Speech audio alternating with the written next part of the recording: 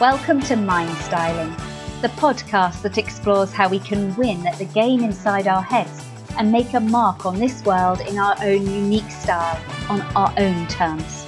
We interview entrepreneurs and leaders who aren't afraid to push the boundaries and set their own definitions of success. We will share with you the tips and techniques they use to style their mind and give you the tools you need to start mind styling for yourself.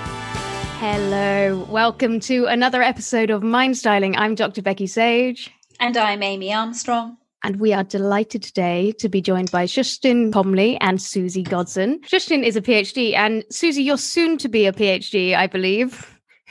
Well, I'm writing up.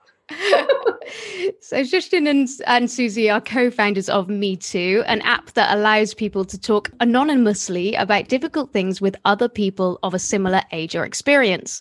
The Me Too mission is to provide mental help to everyone, everywhere, by delivering pre-moderated, anonymous digital peer support, which is effective, accessible, cheap, safe, and scalable. Co-CEO Susie Godson studied graphic design at St Martin's and the Royal College of Art. She ran a successful design practice for 15 years before retraining as a psychologist. She's now recognized as a leading expert in the field of sex and relationships. She's been the Times Sex and Relationships columnist for 16 years, and her books have been translated into 15 languages. The other co-CEO, Justin Comley, studied engineering at Bristol University before completing a PhD in bioengineering at Cambridge University. She has 20 years experience in development, product and business management. Before starting Me Too, she founded a successful IT consultancy and co-led a project to open a new free school. Susie and Justin, welcome to Mind Styling. Thank you. It's great to have you here. So let's jump straight into the first question. Can you tell us a little bit more about Me Too and the entrepreneurial journey you've been on so far?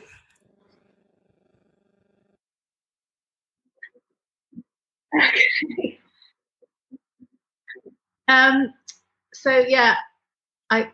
goes back a long time, but I've been thinking about it. I write about sex and relationships for the Times, and I'd always had lots of letters and emails from young people who asked awkward or difficult questions that they didn't feel they could ask anybody face to face. And I just thought digital offered a real opportunity to create a system where young people could support each other, because what I felt was missing from that conversation was the ability to see what is reality. Young people don't have a gauge by which they can measure whether their experience is normal in comparison to anybody else. So I felt that some kind of safe peer support model which allowed them to do that would be invaluable. But I can design things, I can write things, I can think about psychology, I have loads of ideas, but I haven't got a clue how to build an app. And so my daughter was doing trampolining, and I knew that this lady at the trampoline class was really, really bright and had just done a PhD. And so I kind of stalked her and then asked her to take a look at my idea. And she was so positive. Over to you, Shoshan. And just to clarify, I was also sitting on the sidelines. I wasn't actually bouncing up and down. I was another mum sitting there with my daughter waiting for her to finish. So because my background is, it's originally in health, so medical device design, bioengineering, things like that. But then I had got involved in this project to open a free school. And by the time I met Susie, the school was up and running. I was from being a kind of the project lead into actually just being a governor.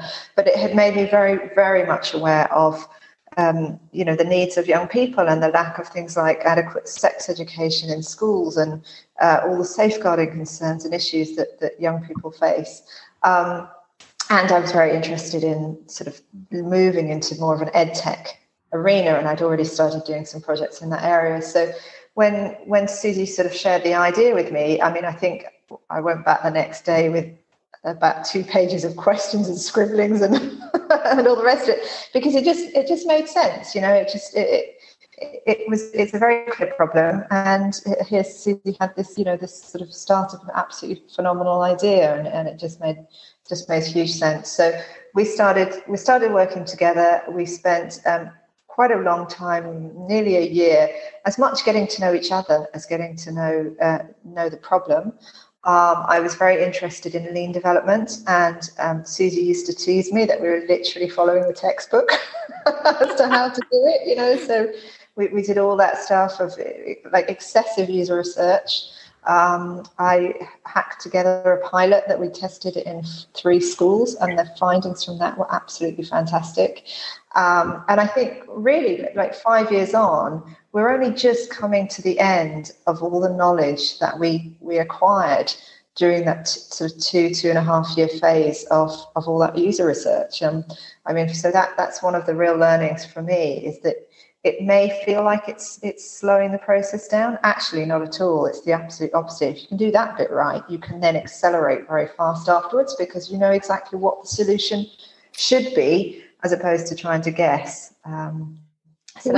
We did feel that we were very slow, because according to the Lean Startup, you should build your MVP and get it out there and start testing it in the field, whereas we did a pilot with 3 secondary schools and worked with because our model is a bit different. It's a service in that every post and reply has to be moderated by a human in order to keep it safe.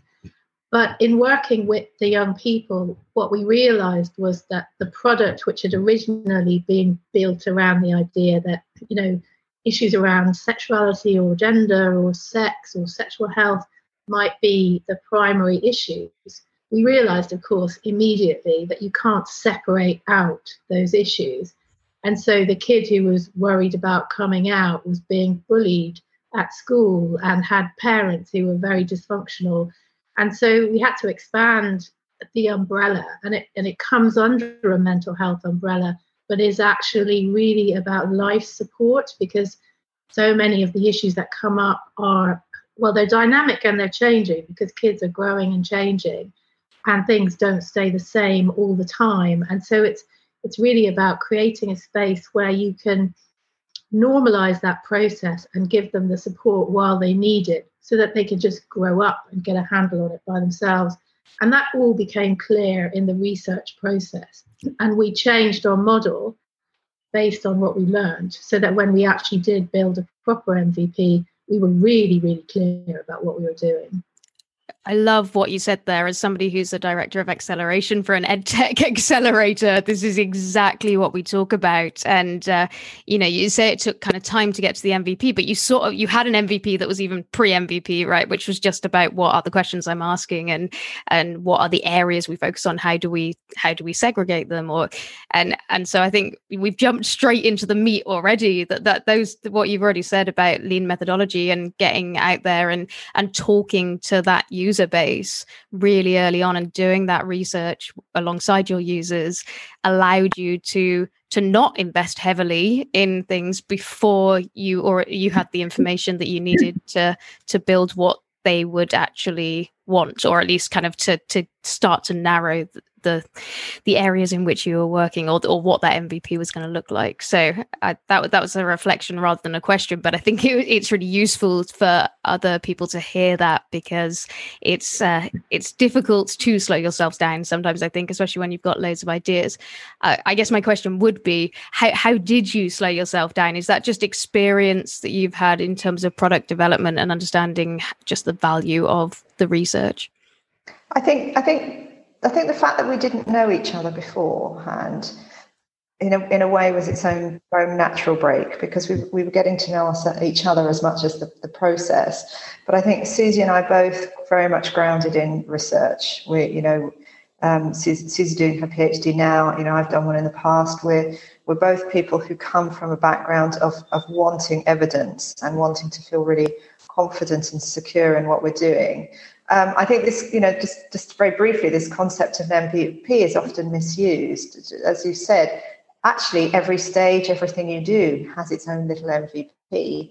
And the term MVP has come to replace the term beta, which is completely wrong. The beta version is its distinct thing. Actually, at all times, we are creating new MVPs of our new ideas and developing them and expanding them further. But so I think in terms of slowing down, I think recently we're falling more into the trap of kind of rushing a little bit because there's so much pressure on us now that the app has been so successful.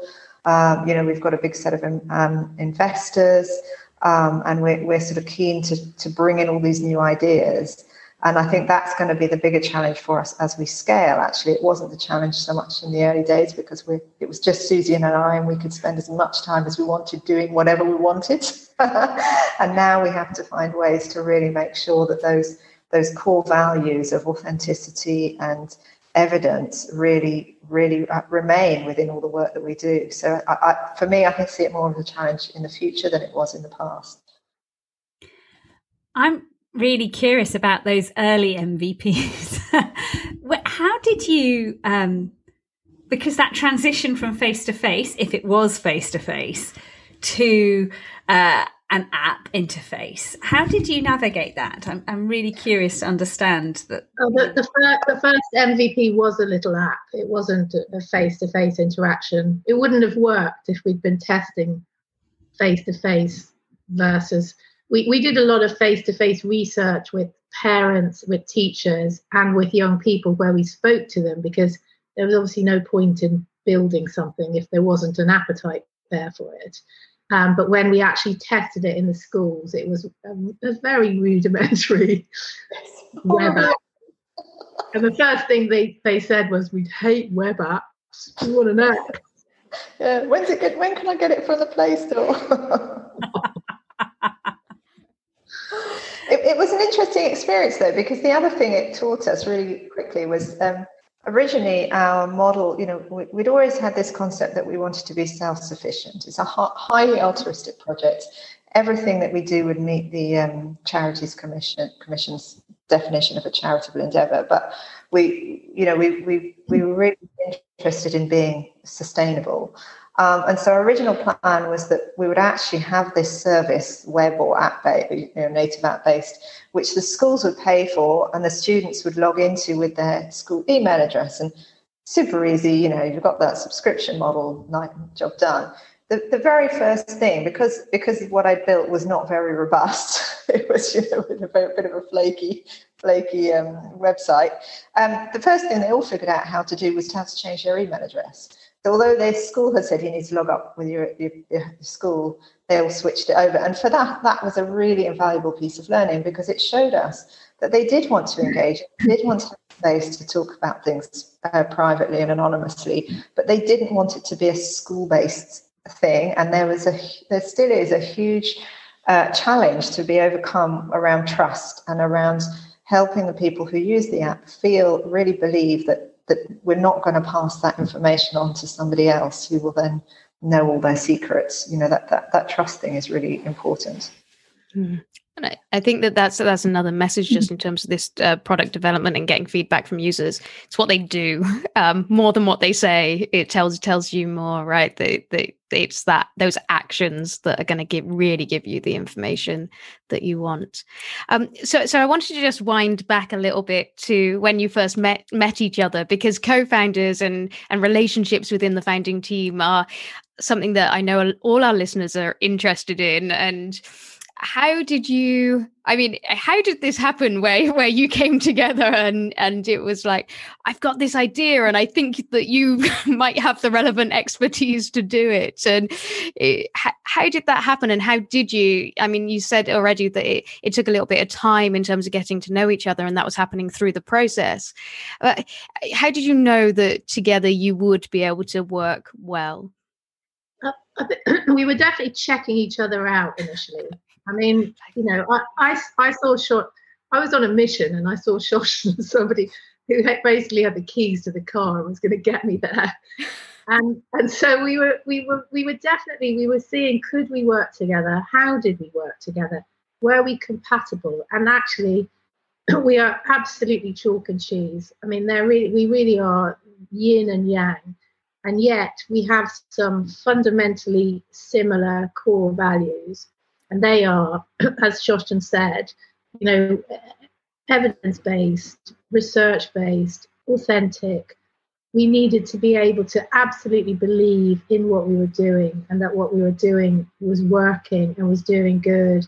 We didn't want to make some rubbish chat app where kids would just, chat with each other. We wanted to make something that would really help them. And I think that sort of shared mission, we both have, I would say, a phenomenal attention to detail. We're both workaholics. I think both our husbands would endorse that. And those things only emerged over time. We didn't know those things about each other initially. And I do think the fact that we weren't friends made it a lot easier, because it was a professional relationship first and foremost. And I think a lot of people who go into partnerships do so because they're afraid of doing something on their own. So they take someone along for the ride, but they don't generally have a complementary skill set. Our skill set goes across the board. We have ed tech, we have engineering, we have design, we have psychology, we can write stuff. We could fake it until we made it. We could literally put stuff out there that made us look like we were a massive company, not two women in the living room at a desk, and that helped us a lot. We have a really extensive and complementary skill set between us, and I think in a partnership, don't go into partnership with somebody who does the same thing as you. Definitely pick somebody who does all the stuff that you can't do, and I think that's why we've worked out. Even in your bios, I think even just reading them, you can kind of see that it's so complementary between the two. And I know a bio doesn't say everything, but it's certainly in terms of that broad range of skills and experience, it looks like you fill in many of the pieces of that puzzle that are required. Yeah, I mean, one of the things we struggled with at the beginning was everybody was saying to us, "Oh, you need a tech co-founder," because although I do have backgrounds to a certain extent in some of the tech side of it, I'm not a software developer. I couldn't, I can cobble something together, in a sort of very amateurish way, but I couldn't possibly, actually go out and write all the code. And obviously, as for startups, that is usually the biggest outlay. So unless you've got money, you need that person who's going to be able to do it with their sweat rather than any other, resources. And so we spent quite a while trying to find this mythical tech co-founder, and we trialed a few different people, and for various reasons each individual or each group just really wasn't the right fit for us. And then finally, a friend of mine, a CTO, said, I really don't know what you're doing. You're just going to have to pay for this. And it was really good advice, actually, because, Susie and I are such a good fit. We do work incredibly well together. And even just having that third person in probably would have distorted that dynamic anyway. And so instead, we were very fortunate to have somebody who was willing to put up some funding for us. And we found a brilliant software development team in Lithuania. To solve that, but I think it took about 9 months for us to get that to that stage. That was really quite challenging. And it was very interesting when we did meet the developer. We knew immediately that they were right. I mean, first of all, they were taking us on as a sort of pet project, because they do these massive projects, and they take on some altruistic projects, that are for good, to sort of keep their coders entertained. So we were definitely one of them, which was great for us. But the guy that we met was just so straightforward, and you could tell that he got what we were trying to do, and it worked. And I would say that's the other thing, is trust your instinct on people, because it's so easy to get sort of hoodwinked into believing people are going to deliver you the world. But you have, there is something, when the fit is right. So just wait, even if you're desperate, just wait for that right person. It's interesting how often you've talked about trust in this conversation, and we haven't had many minutes yet, but trust has come up, the importance of the young people using your app, that they trust you to look after them and support them and not share deepest secrets. And then the trust that you needed to build between the two of you, and then trusting your instincts that you got the right fit when you went for the software developers rather than actually finding your mythical third party. What do you think it is about trust? How does trust work for you two? Is there a formula, or is this something that you've just, it's that, as Susie was saying, it's the instinct, it's just how it feels? Well, I think in terms of engagement with our users and our customers, you know, the space we've chosen to work in is a high risk space. Although we're predominantly early intervention, nevertheless, we are talking to very vulnerable people, whatever their age they might be. And we are seeing an increasing number of quite high risk users, people who are, you know, even attempting suicide, things like that. And it comes again back to that link between trust and evidence. Rather than just being an app, as Susie said, that's just a kind of nice place to have a chat, we want to be a place where we actually make a difference. And we've just completed a study with the Anna Freud Center, who has found statistically significant evidence that Me Too improves well-being for its users. So that's brilliant. But of course, the trust element for our users extends more than just that. You know, we've got their data. How are we managing their data? We're making these promises about anonymity and confidentiality. And so I think it's just, from that perspective, it's just fundamental to the service that we're delivering. And if we didn't put trust front and center, the service would fail. And as Susie said, what we share is an absolute drive to deliver on our mission. So that's the perspective for me around trust around the app. Susie, I'll leave you to answer the bit about trust internally between the individuals. But I'm sure it's all interconnected, isn't it? It's all about the culture of who you are. I think we have similar values. And look, every day is another opportunity for me to let Shostan down, or for Shostan to let me down. And we don't do it. We don't let each other down. You know, if we have to work till midnight to get a bid in, we'll work till midnight. We know that we've got each other's backs. And that's massively important because we're on this journey together. And I know that we both feel really lucky that we are two co-founders, because although it's unusual, it means we've constantly got somebody to talk to check things out, to bounce an idea off. You know, we are each other's backup. So, you know, we're phenomenally important to each other. And the idea of one of us getting ill or going under a bus is unthinkable. I mean, that's probably the only downside, is we are quite codependent in that respect, because we value each other hugely. Related to that, I'm quite interested in exploring this idea that, with you both being workaholics, as you said, and happy, you know, you will put the work in and push through, work till midnight, not let each other down in terms of the workload.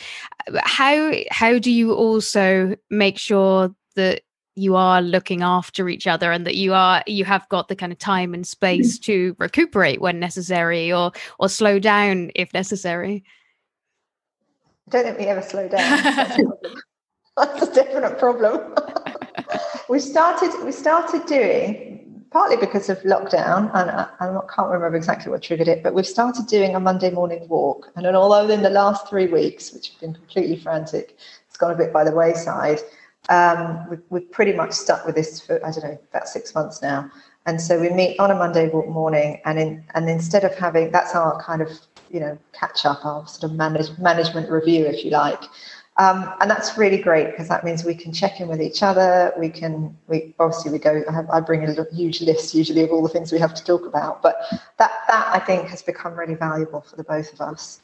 I think we're probably not good enough at telling each other to slow down and stop, although we do quite frequently just send each other emails in all capitals that just say, stop working. There you go. I think the walk is a nice thing as well, isn't it? So, and what you're making me think of there is there's ways to slow down even as we do some of the things that are valuable for our working. You know, you can slow down even though you're checking in with each other. Well, you're not on a screen all the time, and you are getting to move around, and so you're kind of adapting the way you do things, just so that, and that in itself is probably helping you to help each other to, you know, stay healthy as you go on this journey, which doesn't seem to be slowing down by the sounds of it.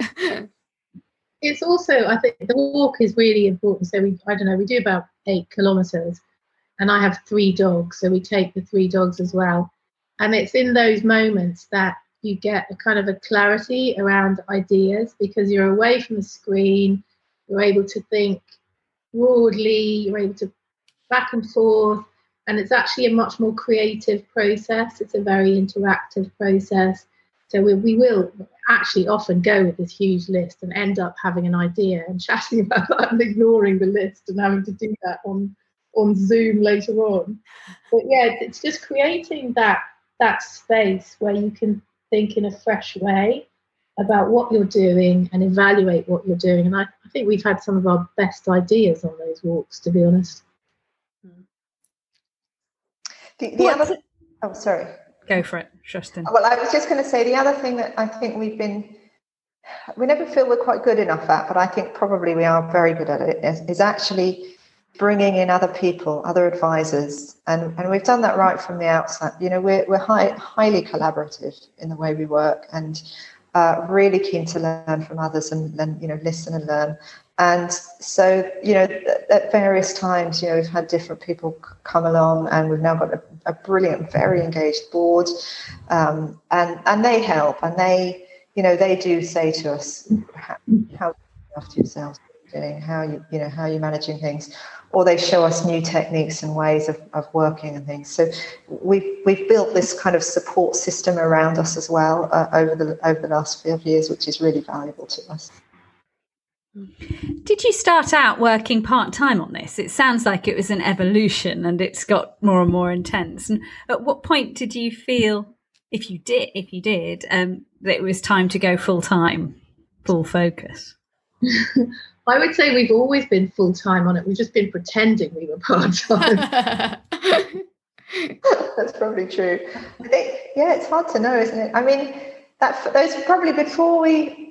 So I think we met in about 20. Oh gosh, I can't remember. 2014. We met in 2014, and then it wasn't until Susie won an award with the School of Social Entrepreneurs this September 2015 that we actually set up a company. And so probably in that period, I was still working on another project. Obviously, Susie's doing her PhD. She also writes for the Times. I've got this other company that I sort of, with my husband, I run with him. So there was quite a lot going on, and then, you know, gradually after the company was actually formed, then we started putting more and more time on it. I mean, it's only been in about the last 2 years that we've actually been paid a salary. So we have had to do other work all the way along in order to either give us any money at all or still sort of top up the income. The other sort of, you know, the other recommendation that I might make, you know, what would I do? What would we do differently?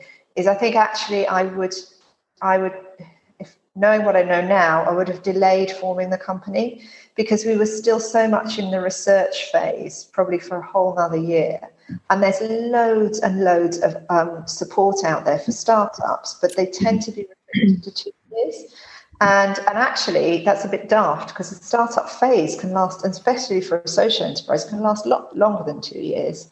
And so if we delayed founding the company for another year, we would have had more access for longer to some of that support that we needed. But obviously, that's all with hindsight, we can say that. Yeah, I had that experience as well. We ended up doing a lot of project work early on, and so there were a couple of years that were more kind of project-based work, and then it turned into it. So we were older as a company, but not as mature in terms of some of that support that we might want to be getting.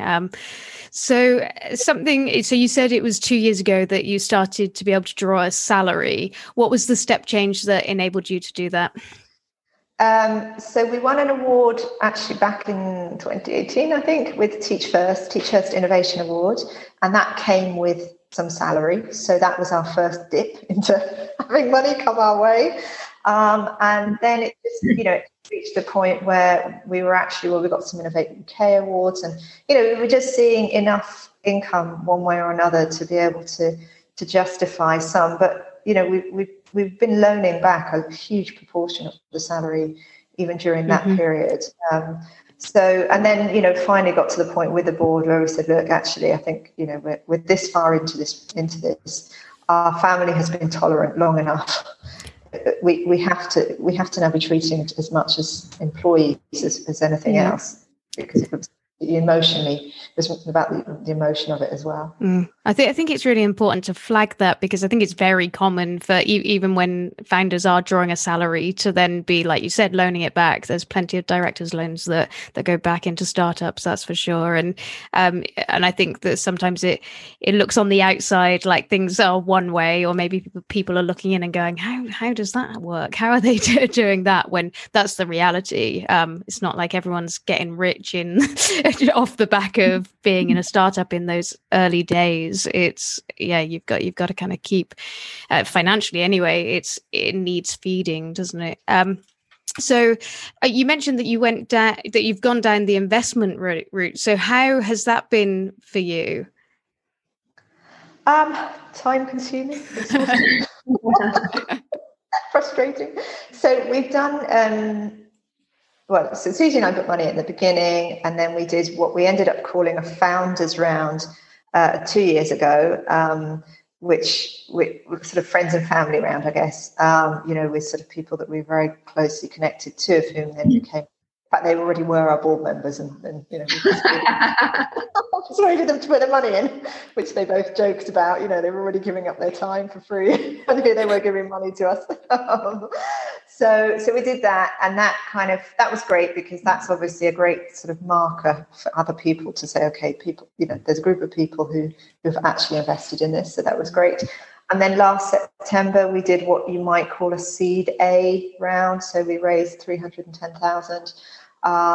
That was a really interesting experience, because obviously it was during COVID and lockdown and all that uncertainty that was going on there.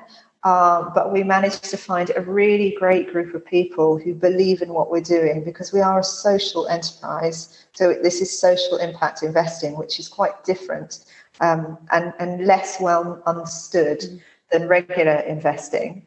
But we found this group of people who fundamentally believe in what we're doing, and therefore all of them get involved in helping the business succeed. And then we're just about to go and do the next, what might be the CE round. So we'll be looking to raise about 1.5 million, I think, before the end of the year. So that's going to be interesting, and I think what we learned from the last round is that for the most part, VCs are not a good fit for us, venture capitalists. That I've yet to find a VC who says they're interested in impact, who genuinely understands impact. It is all about the profit for them. And of course, we make a profit. Of course, we want our investors to see a return, but we have to put impact first. Otherwise, the whole thing fails anyway. So, Shostin, I was just really interested in that distinction between social impact investment and VCs. And you mentioned right at the start, you were talking about everything being aligned to charitable commission requirements. Was that from the outset, did both of you just think this is just purely social impact? This isn't one of those companies where we're going to exit selling it for millions? Well, I think initially we didn't know, but we did know it was highly altruistic. We didn't have a defined, view on what form the venture would take. It was very much about, how do we solve this? We've identified a problem. How do we solve it? And that's really our entire focus. And we did spend quite a bit of time looking at whether we should become a charity. And we spent about 3 months really digging into it. We even got as far as having our first meeting with, sort of like pseudo board meeting with 3 people who could have become our trustees. And when they went through it all with us, they said, you mustn't become a charity. And, lots of problems. It's better than it was 5 years ago, but but tech is still a challenge in the charity world. Tech needs to be agile, quick decision making, really fast moving. The charity world is still stuck, not moving that quickly. There's a real lack of trustees who have good knowledge of both sides, so that would have been difficult. A lot of the people we wanted to work with are charities, and we found that in the mental health space, there's a huge amount of competition, which unfortunately inhibits collaboration, because all the charities are vying for the same pot of funding. And I guess that the final thing is that we felt that there was the potential to bring in revenue. And since there is, why would you be a charity? Because if we can be self-sufficient, and it's much better for us to have that drive to be self-sufficient and not have to go out, not have to, in the mental health space, often you'll see that the messaging that the charities have to put out is the message of doom and gloom and negativity in order to touch our hearts and get us to part with our money. And we want it to be the exact opposite. We want to be about positive solutions. We wanted to be much more sort of vibrant and dynamic than we would be able to be if we were in the sort of charity world. And the other issue is that young people are incredibly sophisticated consumers. And if you're going to give them a tech product, it has to work really well. It has to be state of the art. It has to be tiny so it fits on their phone. It can't collapse or break. It has to have brilliant security. It has to have, every bell and whistle, because, we're competing with social media. We're an app that does good, that improves well-being, but we are still competing for their time with social media. So to create that level of sophistication required a huge investment, and we were never going to get that as a small startup charity. So although we did explore that very carefully, the decision sort of made itself. We wanted to create a really brilliant app that worked amazingly well. We were never going to be able to do it as a charity. But Amy, your question of what about just becoming a company that makes loads of money and has a big exit and all the rest of it? And I probably have to tell my investors to close their ears now, but do we really want to be making billions out of other people's misery? I wouldn't feel comfortable with that. The space that we're in, it's one that we need to be compassionate and think about the people that we're dealing with. And so a social enterprise model is an absolutely perfect fit, because yes, we can and will make a profit. We will give our investors a return, but impact, and it's written into our articles of association, decisions about impact come with profit. And if we get that right, we'll get the business right anyway. So there's no conflict. However, I would say that at a certain point, if somebody came along who was able to give us access to international growth, so that we could be helping more kids all over the world, so that we could really up our game, so we had access to a great sort of amazingly huge tech team, so we could do all the things and scale up massively, then that might be an exit for investors, a neat exit for investors, but it would also really further our mission and sit with our purpose. So we think that there's lots of ways that, our aim is true. Our aim is, very, very targeted, but that doesn't mean that we can't grow massively. Mm-hmm. And what is the business model that you're exploring? At the moment, we are working with schools and universities, because every post and reply is pre-moderated, it is categorized and it is tagged, and it creates the most incredible data set. And so what we're doing is we're giving schools and universities their data from their students, and that is a package of support with app for teachers, app for kids, and data. And that's our first revenue model, and it's working really well, but we have massive plans for lots and lots of other things that we can do in the pipeline. But, for us, we only started selling in September. So the traction has been unbelievable in the space of a year. So it's onwards and upwards. You might be asking the same question as me. I was just wondering about the interplay between lockdown and COVID. And of course, we know that mental health of teenagers was something that was very prominent, especially in terms of like you, Justin, I'm a governor at a school, and it was certainly kind of this massive spike and lots of challenges with mental health in school. Do you think that has, I don't want to say helped you alongside this, but you know, yeah, do you think that has been something that has enabled you to kind of spread your message and make it easier for those customers to understand? We were definitely the right product in the right place at the right time.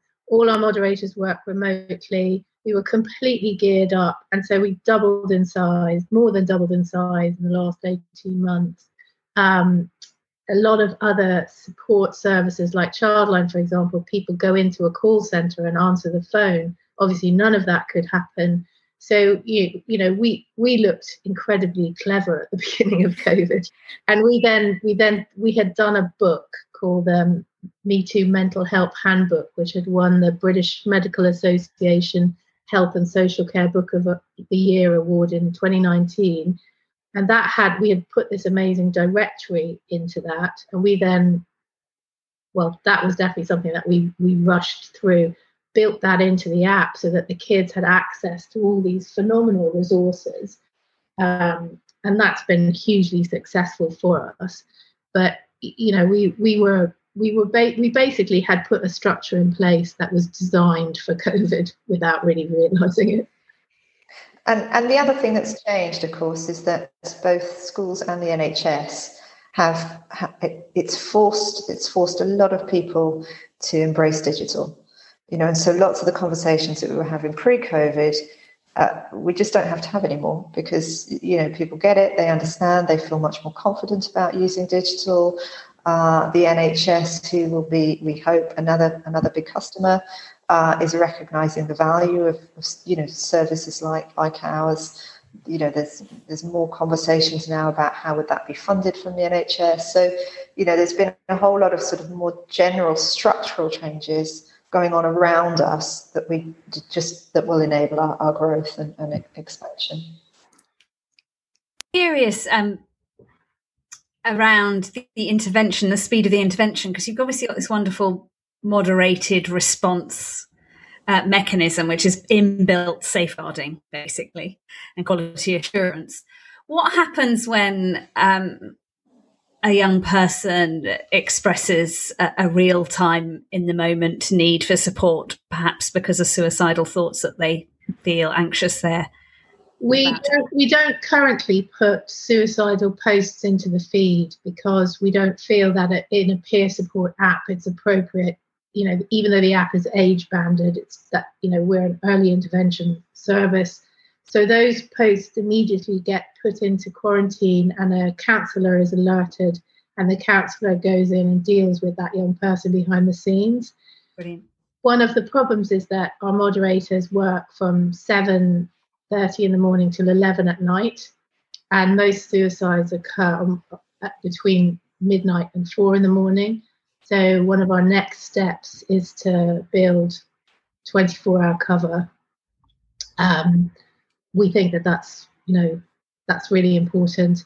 And we do, you know, within the app, young people in crisis can contact the Shout text line, or they can contact Childline, or they can contact a huge range of other services. But in COVID, we supported, I think, 754 young people who were suicidal, and 91 of them had taken an overdose. And with those numbers, we can no longer justifiably say we're not supporting suicidal young people. We have to now change our app and build a better service so that we can support them in the way that they deserve. Must feel like quite a responsibility on your shoulders. I see it as an amazing opportunity, rather. I mean, from to what we've seen is that these other services like Shout are absolutely brilliant. You know, they're incredibly well run. They're very well received, but none of them provide ongoing support. It's in the moment interactions, whether, Childline is trying to move towards providing a little bit more ongoing, but Shout, it's, you call up in that moment and they talk, they calm you down, they get you from a hot moment to a cool moment, which is absolutely needed.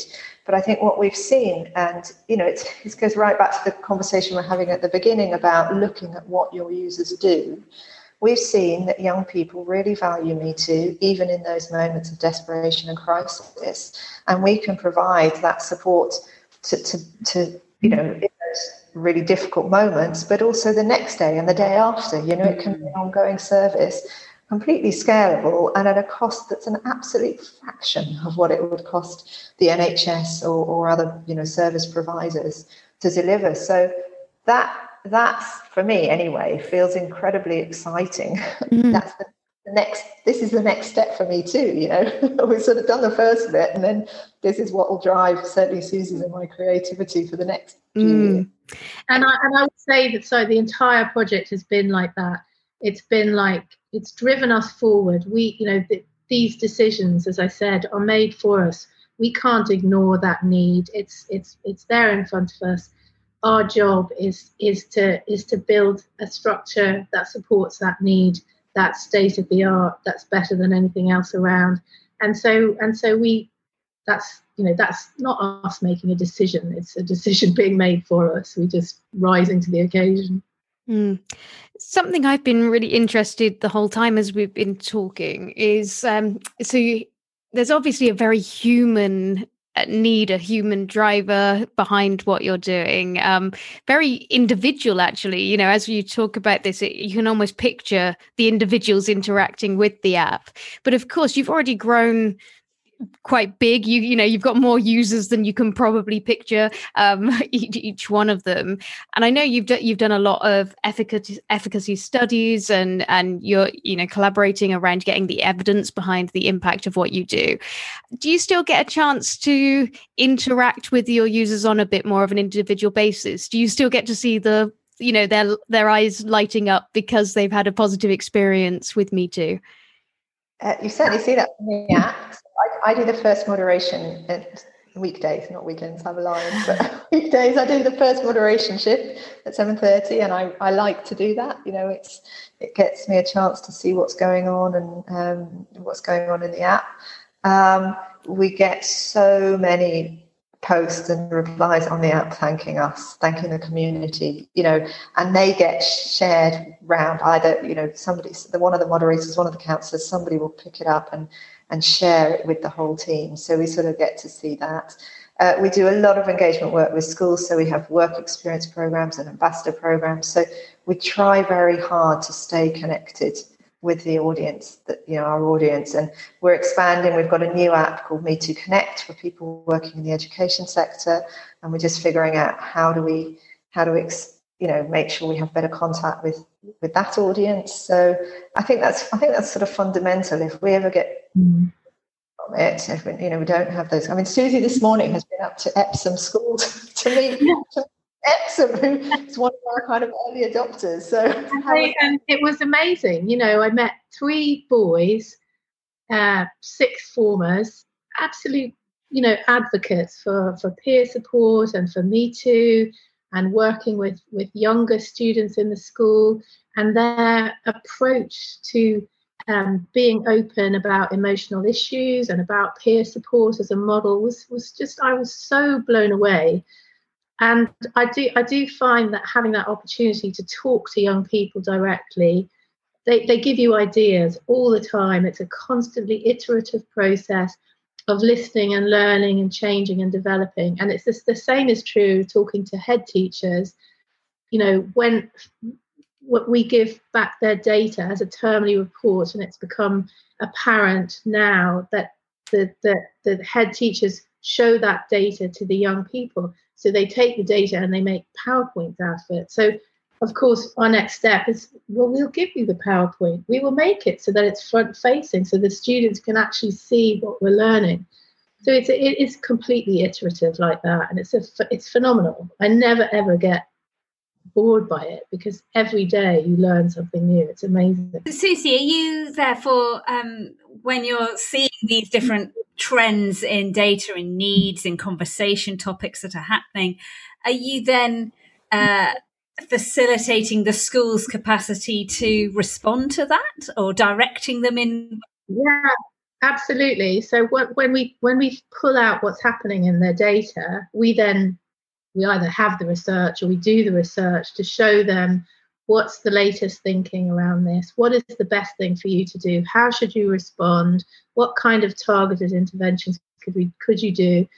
And so we can explain it to them in a way that makes it less intimidating, less scary, and gives them steps forward in terms of, and it's massively important because so much energy is wasted dealing with issues that are not the real issues. So, for example, schools where there's a suicide, there's a kind of a knee-jerk response and everything is geared around suicide prevention.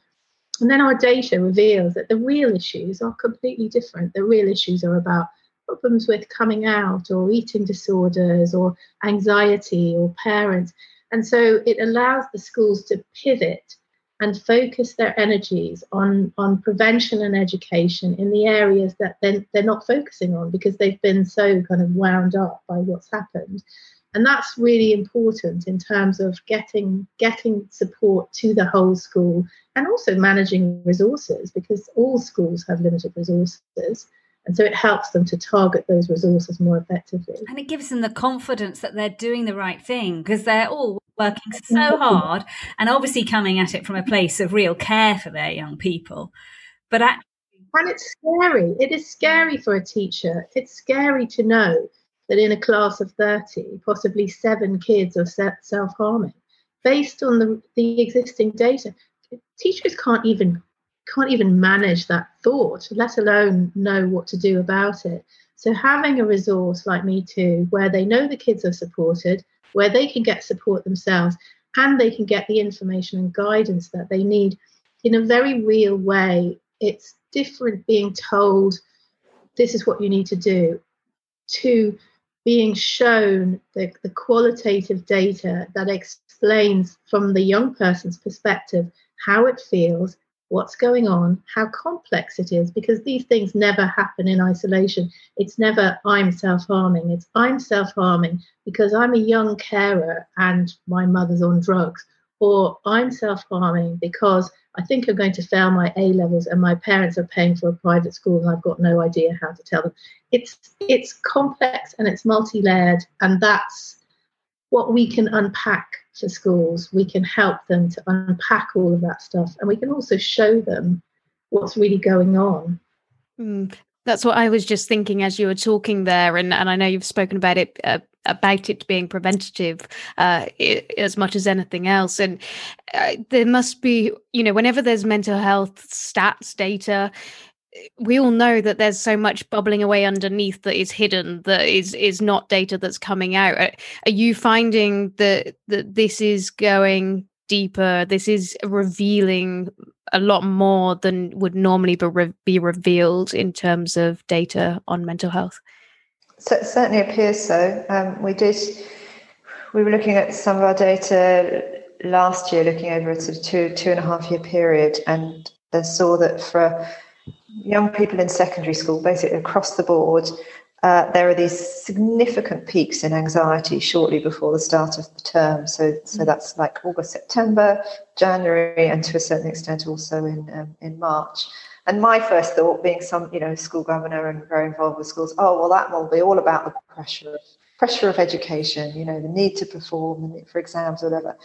Actually, when we dug into it, we found that there were two issues that were really coming through. First was the changing dynamics of friendships over the holiday period, and the anxiety of going back into the school environment, and there's that social anxiety of following on from that change in friendship dynamic. And the other one was which really surprised me, was a real worry and fear that lots of young people had about going back into an environment that they really didn't feel comfortable in because of noise, because of number of people, because they were going to have to be with people that they didn't really want to be with. And it just made me think, as an adult, we choose where we work, we choose where we live. kids don't have it. I've never even thought about that. Yeah, a kid is made to go to school, and that's almost the end of the matter. But for young people who just like adults don't like a very noisy environment or a chaotic or whatever it is, that can create a huge amount of anxiety. So we were able to take all that, package it up, and do a webinar, very well received, for teachers in the August period, so that they could have a better sense of what they might do to support their students, maybe even the week before they came back to school, because then they would start in a better place, save a lot of aggro in those first few weeks of term if their kids were, better prepared and less anxious. Great. So we're going to have to wrap up in a minute. Amy, have you got any other final questions? I suppose there was just one. Is you just one. Both talked about, well, you met at trampoline lessons for your daughters, I think it was. Susie, you mentioned your 3 dogs. Is it your family life and your children and your deep involvement in schools generally, as well, obviously, Susie, this is part of your career. How has that contributed to your focus and passion for Me Too? It's a good question, and I don't really know what the answer is, to be honest. I have 4 daughters ranging in age from 30 to 15. So I've been around a lot of young people for a very long time. And so I've seen the sort of roller coaster ride of adolescence on 4 different occasions now. And I just, I guess I think back to my own adolescence and how appalling it was being locked in a convent boarding school with no advice or information or anyone to talk to. And it doesn't really take long to tap into that place of vulnerability, which I think is where all of this comes from. I think I identify quite a lot with a lot of the kids on the app. I get why they feel the way they do. I don't question it. I understand it, and that's where I start from. But I'm an adult and I can come up with solutions. So, that's my job.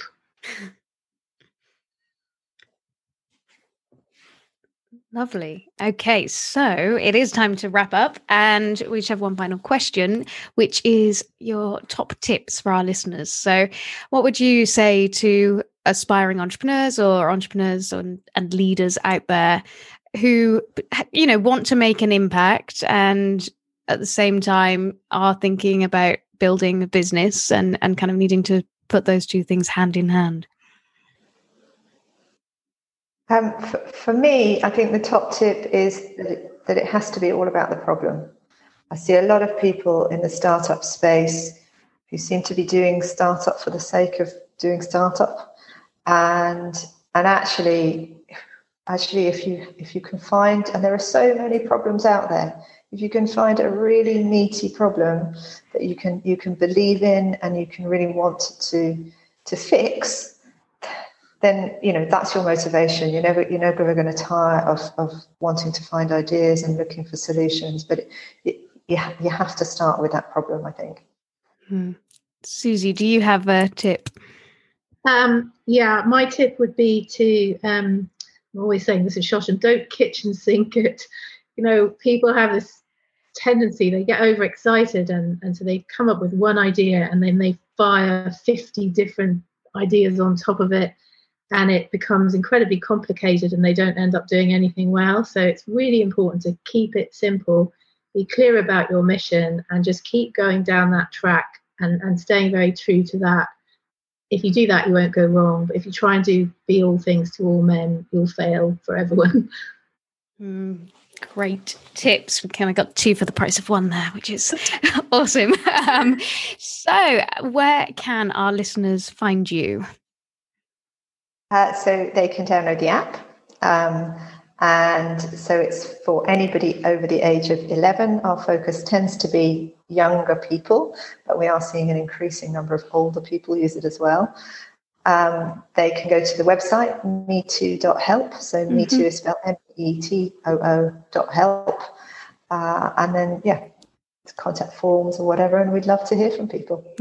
Brilliant. Thank you. And we would love to hear from you too. If you've got any feedback on this interview, then please get in touch with us. We're at Mind Styling Podcast on Facebook and Instagram, and at Mind Styling Pod on Twitter. Thank you so much. What an incredible, deep, we jumped straight in depth into that interview.